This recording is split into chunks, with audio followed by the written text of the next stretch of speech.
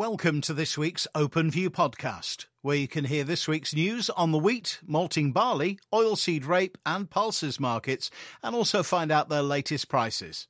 Starting with wheat and the USDA December data dumps weighing on prices, EU wheat exports are picking up, and we'll talk about production prospects for 24-25.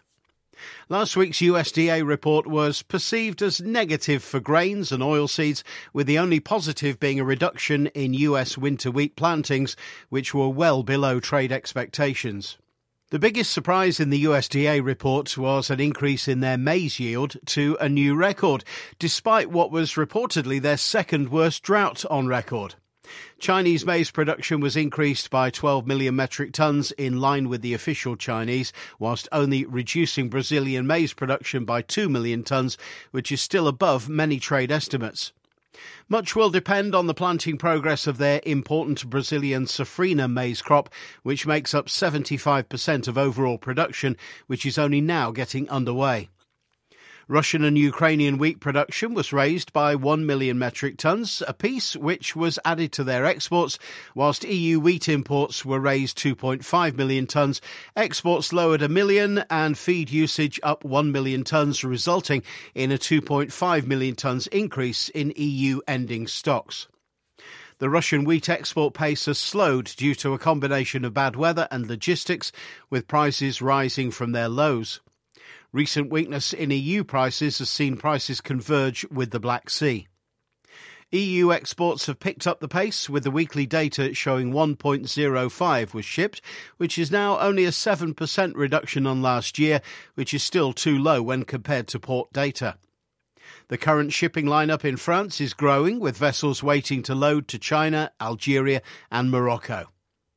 Another round of import tenders this week by Algeria, Egypt, Tunisia, Jordan and Bangladesh, amongst others, would suggest that current low prices are seen as good value, with the EU's share of optional origin sales on the increase now that it's price competitive. Interestingly, there were no Romanian or Bulgarian offers to Egypt at this week's tender. French wheat was the cheapest offered to Egypt on both an FOB and CIF basis, but for only one cargo, with Russia selling the balance at Putin's floor price of $265 FOB. All sales were basis 270 days payment. Farm ministers of 5 EU countries bordering western Ukraine are responding to farmer protests by requesting that the EU impose import tariffs on Ukrainian goods, which are depressing their local prices. German farmers are also in combative mood, protesting the government's plan to remove fuel supports, bringing many major cities to a standstill. The ongoing war in Ukraine and the escalating tensions in the Middle East will ensure that price movements remain volatile. Shipping restrictions in the Red Sea and the Suez Canal will also impact on trade flows. The market's attention will now turn to production prospects for 2024-25. The AHDB reported UK winter wheat planting intentions down 3%, although the reality may be something quite different, with many talking a 15 to 20% reduction and some comparing it to 2020-21 when the UK produced only 9.658 million tonnes. The UK market is already reflecting reduced new crop availability, with the May-November 24 spread widening to £14 and moving inexorably towards import parity. German and French wheat plantings are 11 and 7% down respectively, while Spain is experiencing another extended dry period, as is most of North Africa. Russian production is expected little changed, whilst Ukraine is expected to be lower.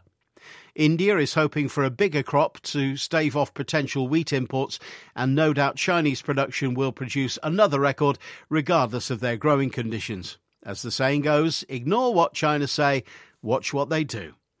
On to malting barley and this week's headlines. The UK surplus number is up for debate, new crop area looks big, and there's sluggish old crop demand. The UK, in theory, has a surplus to export of malting barley. Whether the surplus is in merchant or co-op stores, we will not know until it's too late. What is evident, however, is that the origination of barley is incredibly slow. In sympathy, domestic and export bids are few and far between, with rumours of EU traders looking to wash out cargoes they have on their books. Whether these are first-hand originators or hedges is unknown. As highlighted by the recent UK inflation figures, alcohol prices are rising, which cannot be good for demand. It's unlikely that maltsters will carry out more than they have to into new crop given price spreads and the poor quality of this year's crop. The domestic area intended to be planted with spring barley looks to be large against previous years. Given the weather scenario, it's understandable. The UK will have a surplus to ship, but the big question is how much.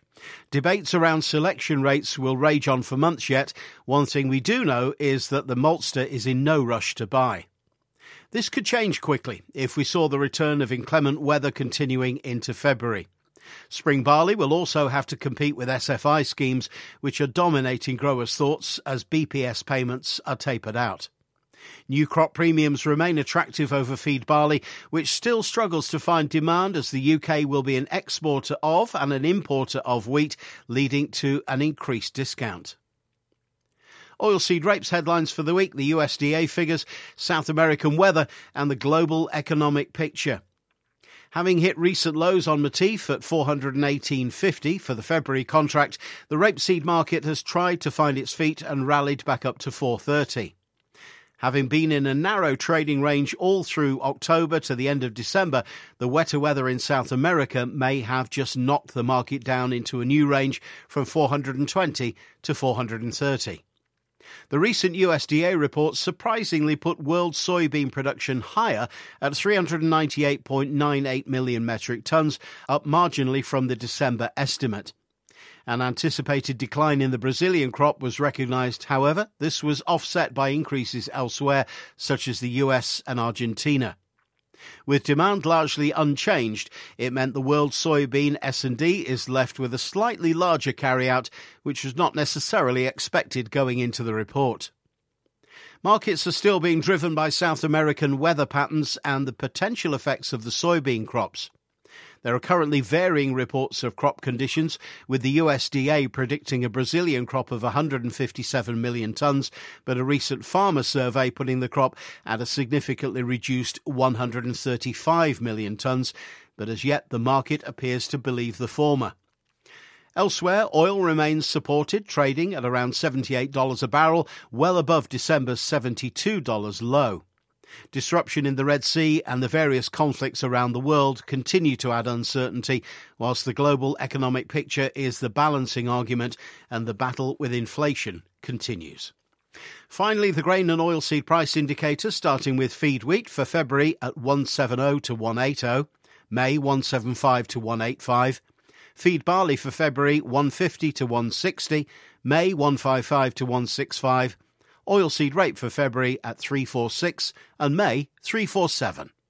Thanks for listening. To find out more or to get our Openview email, please speak to your regular Openfield contact or email us at communications@openfield.co.uk.